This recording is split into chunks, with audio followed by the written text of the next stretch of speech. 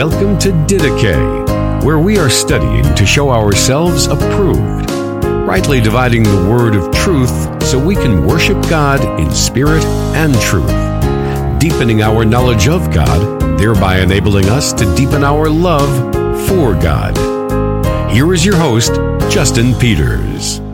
Welcome to the program, ladies and gentlemen. My name is Justin Peters. I hope that this finds you and your family doing well today. I want to thank you so much for joining me for this program. So if you saw my last video, you know why things look a little bit different behind me. That's because I am on the road preaching. In fact, I preached this morning. This is Sunday afternoon, hence the tie. But at any rate, I wanted to redeem the time and get a couple of videos up on my channel even while I'm on the road. Last video, I talked about Steven Furtick, and in this video, I want to talk about some of these popular evangelical, quote-unquote, whatever that term means anymore nowadays, these big evangelical megachurches that make their church services fun and entertaining and draw from popular culture and even the Super Bowl to draw in crowds. And the thinking is, well, if we can make church fun, if we can make it entertaining, that will draw the crowds, and then they'll hopefully hear enough about Jesus somewhere along the way to make some kind of a decision and supposedly get saved. So I want to show you some clips from a couple of these churches. The first is Life Church, pastored by Craig Groeschel. And I think this clip is actually from one of their satellite branches. They have churches, different satellites, campuses, whatever you want to call them, in, I believe, 13 different states. So there's a lot of different Life churches. The mothership, if you will, is in Oklahoma. But watch this. This is from just a couple of weeks ago as they are having a Super Bowl themed service. Watch this. This weekend is 30-second theology. We are having a huge football party at church, which means we are going to have some Gatorade to drink. We are going to have games for the whole family. Make sure that you wear your favorite football jersey. Don't forget about the hot dogs that we are going to have. This is the best week of football for the whole year. Remember, whoever finds God finds life. Whoever finds God finds life. Well, I'm not sure how you're going to find God underneath all that junk you're holding.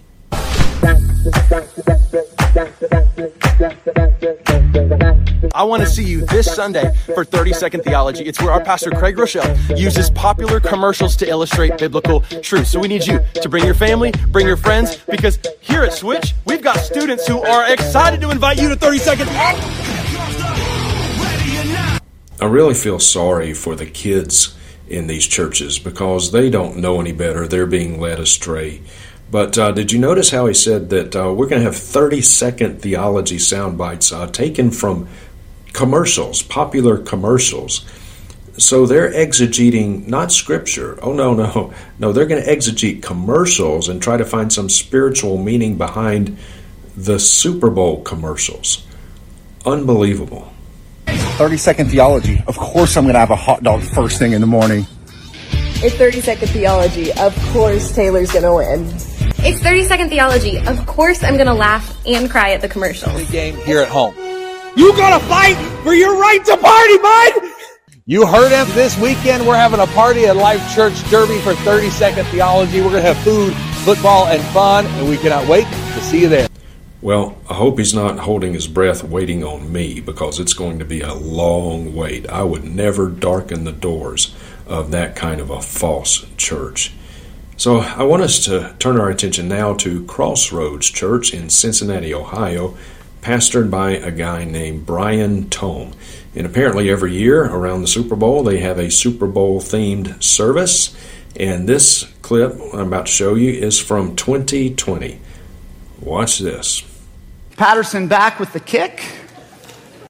In each quarter, preachers will be given a random phrase that they must effectively work into their message. And my understanding is these are completely random. They have never seen them before, seriously. Seriously? How fun. So the pastor is given random phrases, and these different preachers are supposed to work these phrases into their sermons somehow. So the sermon is not being driven by the text of God's Word. No, it's being driven by these random phrases, and it's a contest to see who's creative enough to get these random phrases worked into their sermon. That makes a mockery out of preaching. Any pastor who would do that has no concept of what preaching is, no understanding of the weight of the task, the responsibility, no understanding whom it is he is supposedly representing to the people or presenting before the people. God, the Alpha and Omega, absolutely no reverence for God. This is a joke. Literally, this is a joke. Well, hey, folks, it's time to meet our players. Let's head down to the field for today's starting lineups. The myth, the legend, Brian Tome. I'm coming, baby. I'm coming for you. The myth, the legend, Brian Tome, the pastor. And the smoke machines and the lights and the music and all this go off, and he makes this big grand entrance with his arm raised and all that kind of nonsense. Dear friends, Christ is to be the center of our attention, the center of our affections, the object of our worship in a church. That's not what we just saw. This is celebrity pastor worship. This is making much ado about a man rather than Christ. Who's the attention on? Jesus? Not in a million years, not in your wildest dreams. The attention here is Pastor, quote unquote, Brian Tome and his other, whoever he had else there doing this kind of nonsense. These are not churches. These are not churches. I'm going to say more about that in just a moment.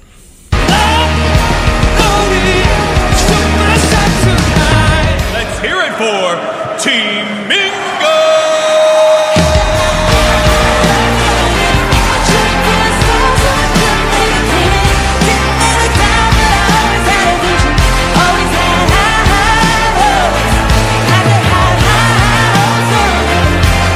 No, we'll just call it when it lands.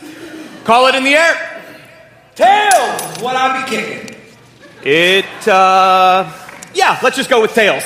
Would you like to kick or receive the Bible? I will receive. Yeah, you heard that right. He literally just said, would you like to kick or receive the Bible? Tome wins the toss, chooses to receive the Bible. Patterson back with the kick. Oh my goodness! Whoa. Is that a touchback? Can you even get a touchback? First time in 18 years there's a touchback for the kickoff. Super Bowl. Yep. She literally just kicked the Bible. As appalling and shocking as that is, in a roundabout way, I'm sort of in a sense glad that she did that. In that, it shows exactly who these people are. It shows you exactly what a low view of Scripture that they have, how lowly they view the Bible, and how lowly they view the author of the Bible. They have no respect for God, no reverence for His majesty, for His holiness, at all on any level. Church and God Himself, Jesus Christ, to them is a joke. He's nothing more than a byword in these false churches. Believe it or not, though, it gets worse. Watch these clips from Crossroads Church from just a couple of weeks ago. On my roots, I showed up in boots and ruined your black tie affair. The last one to know, the last one to show, I was the last one you thought you'd see there. And I saw the surprise and the fear in his eyes when I took his glass of champagne. When I toasted you, said, honey, we may be through, but you'll never hear me. Come on, say, 'cause I got friends in low places.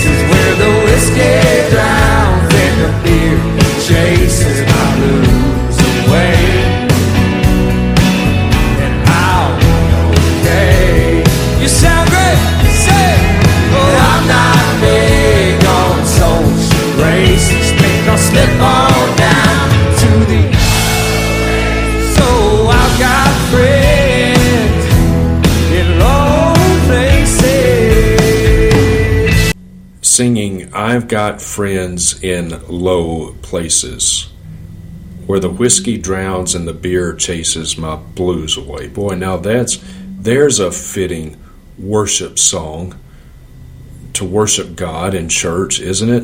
Where the whiskey drowns and the beer chases my blues away. Unbelievable. This is not a church. These aren't churches. These are not houses of worship. These are places of entertainment, and blasphemous entertainment at that. And believe it or not, it gets worse. 'Cause I got friends in low.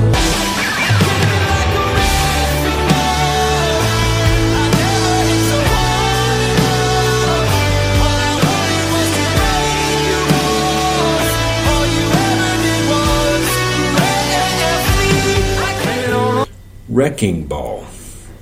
Now, I saw this video posted on Twitter by Protestia and got the video downloaded, but as I started making this, getting my clips in order for this video, I couldn't remember the name of the church, actually. So I went to Google and I searched on Google Wrecking Ball controversy, because I saw people had been talking about this, so I Googled Wrecking Ball controversy. And what popped up was, I think it was a Wikipedia or something article about Wrecking Ball controversy, and I could just read the first little bit. And so I knew enough that this was a song by Miley Cyrus, but I had no idea what it actually was.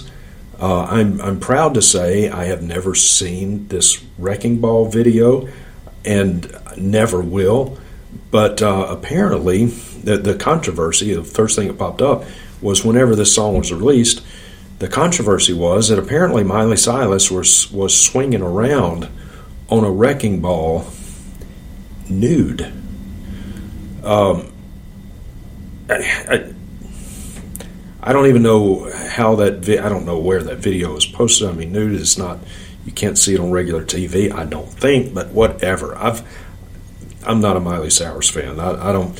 My wife will tell you I'm famously illiterate when it comes to music. I like Johnny Cash and Ray Stevens' Mississippi Squirrel Revival. Dear friends, so apparently Miley Cyrus was swinging around on a wrecking ball nude, and that's what they're reenacting in a church. I don't even have any words for that. The righteous indignation that I feel, knowing that is what happened, that the source of this, and they're reenacting it in a church. That's no church. That's a goat farm. There could not, and this may sound judgmental, there's no way that there could even be a Christian in that church at all. I'm not even talking about an immature Christian, a baby Christian, because if even a baby Christian understands the basics of the gospel, even a baby Christian understands sin, the penalty of sin, what Christ did on the cross. I mean, you have to have assent to these basics of the gospel to become a Christian in the first place. And if you are a Christian, that means you have felt the weight of your sin and your need for forgiveness. And this, I am just at a loss for words. That is not a church. That is a goat farm. There can't be a single Christian in there unless some baby Christian, not knowing what Crossroads Church even was, accidentally wandered in by some invitation, not knowing what they were getting into. But I guarantee you, as soon as that started, you wouldn't have to be saved more than about 5 seconds to leave that garbage. The pastor, Brian Tome, no way that guy's a believer. Not a chance. Not a chance. Dear friends, that is so grievous to me. Church is not for lost people. Church is for the redeemed, A church, literally the word church in the Greek, church, assembly, ecclesia. The ek is a prefix for out, and ecclesia from the Greek word kaleo, which means to call. So literally the called out ones. Christians are those who have been called out of the world into the family of God, out of darkness into light, out of sin into newness of life in Christ. A church is where we worship God, and by definition, only the redeemed can worship. Only sheep can worship. Goats can't worship. Only sheep can worship. This whole seeker-sensitive, market-driven approach to doing church is so backwards. It is so contrary to the gospel. And the thinking is, the reasoning is, well, we're going to make our church fun. We're going to make it entertaining. And we're going to make our church look like the world so we can attract the world. And then hopefully somewhere along, we're not going to talk about sin very much because the world doesn't want to hear about sin, doesn't want to hear about repentance. So we're going to make church fun and entertaining, and we're going to present a Jesus that's not going to call you to repent. He's not going to call you to take up your cross. He's not going to call you to deny yourself. No, this Jesus that we're going to present to you, he's a life enhancement Jesus. He's a life coach Jesus. He's going to make your life better. He's going to give you what you want. That's not church, and that's not the gospel. And people say, well, if you talk about sin and repentance, and it's gonna keep people away. You know what? It will. It will keep people away. It's going to keep the goats away. But you know who it's going to draw? It's going to draw the sheep. It'll draw the sheep. And that's what church is supposed to be comprised of, local bodies of believers, of sheep. Now, please don't misunderstand me. I'm not against inviting people to church. I'm not against inviting lost people to church. I do that. But lost people can't worship. And a church is comprised of the redeemed.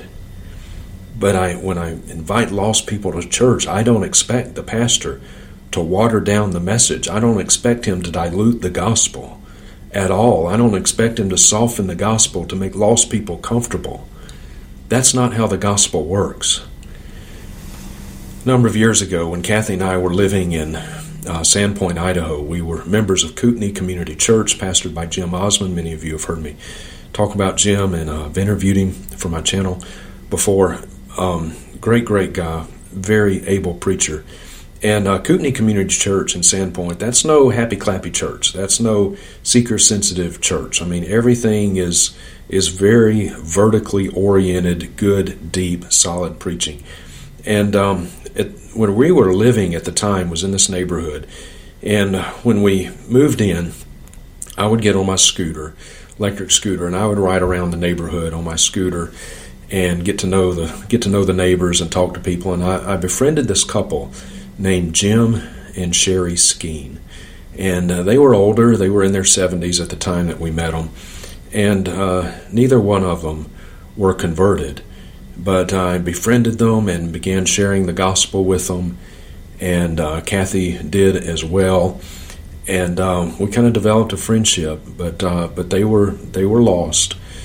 And Sherry in particular, I'm not sure I've ever talked to anyone, or at least gotten to know anyone in this country who had less Bible knowledge than Sherry did.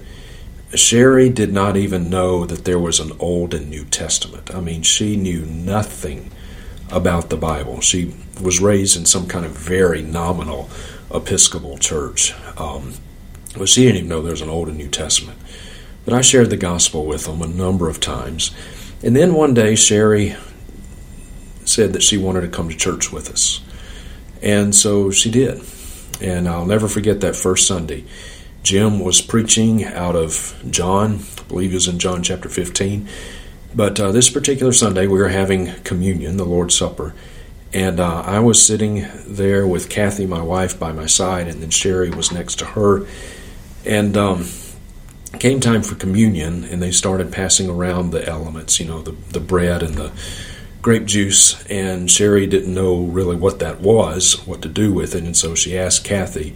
She said, now what do I do? Can I do this?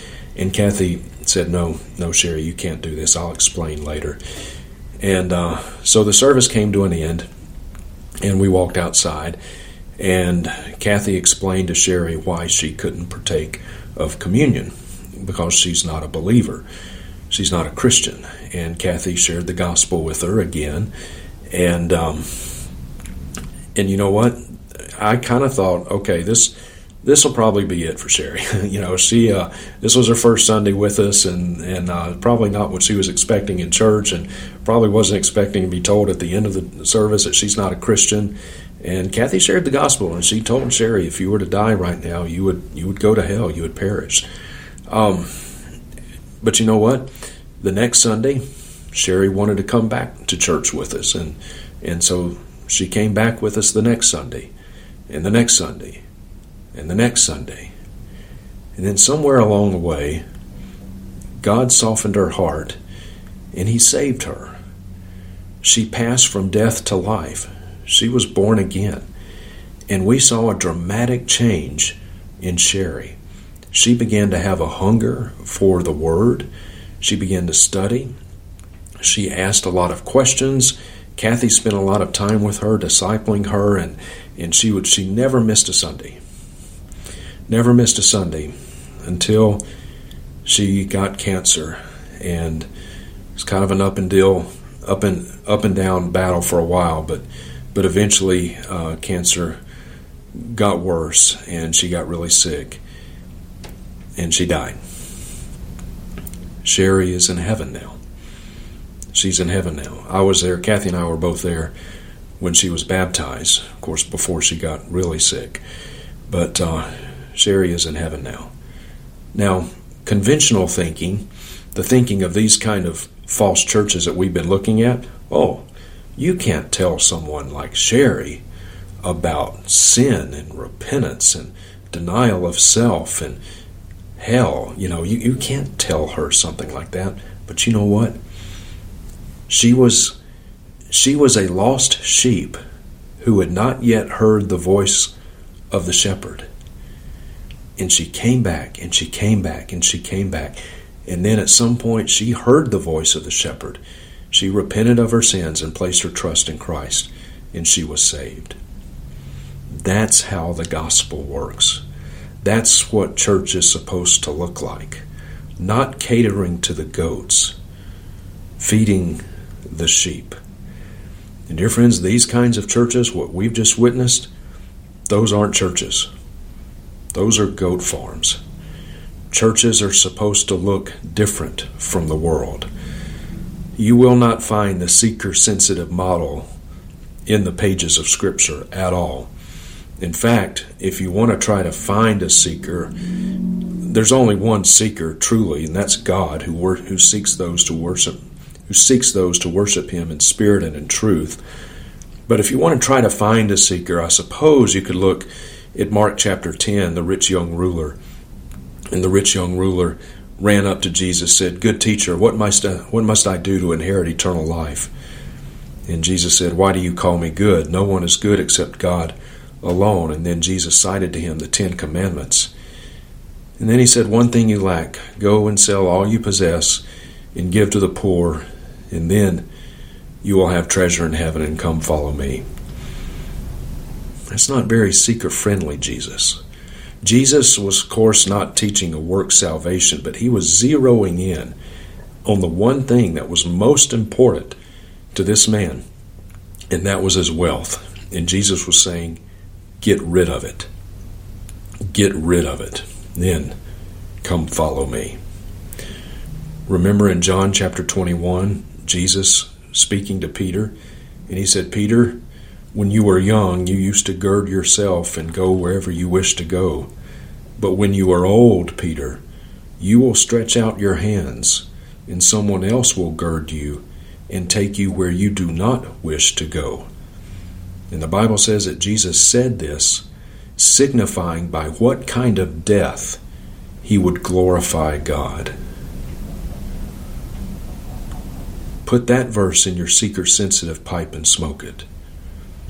You mean to tell me that we've got to tell people to get ready to die for the gospel if called upon to do so, to suffer for the glory of Christ? So let me get this straight. So you're saying that we have to tell people that they have to die to themselves, deny themselves, take up the cross, be willing to die for the gospel if called upon to do so, all to glorify Christ, and I've got to turn from my sins, turn from everything that I've ever loved, and turn to Christ and live a life of holiness and be willing to die, give up my life for the glory of God? That's right. Well, who would respond to a message like that? That's the point. Goats won't. Sheep will.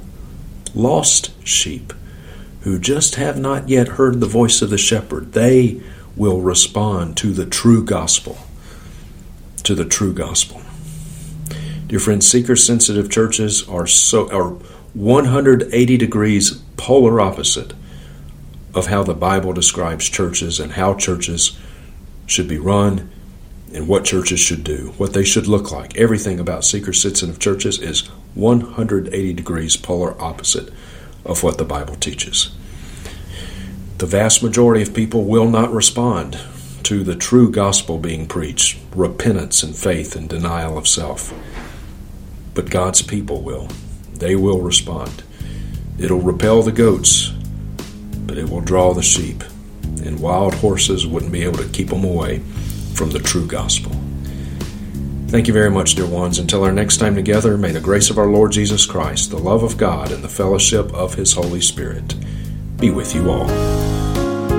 Thank you for listening to Didache. We hope that you were encouraged and edified by what you just heard. If you have a question or comment for Justin, are interested in more teaching resources, or would like to have him come and preach at your church or conference, you may contact him at justinpeters.org.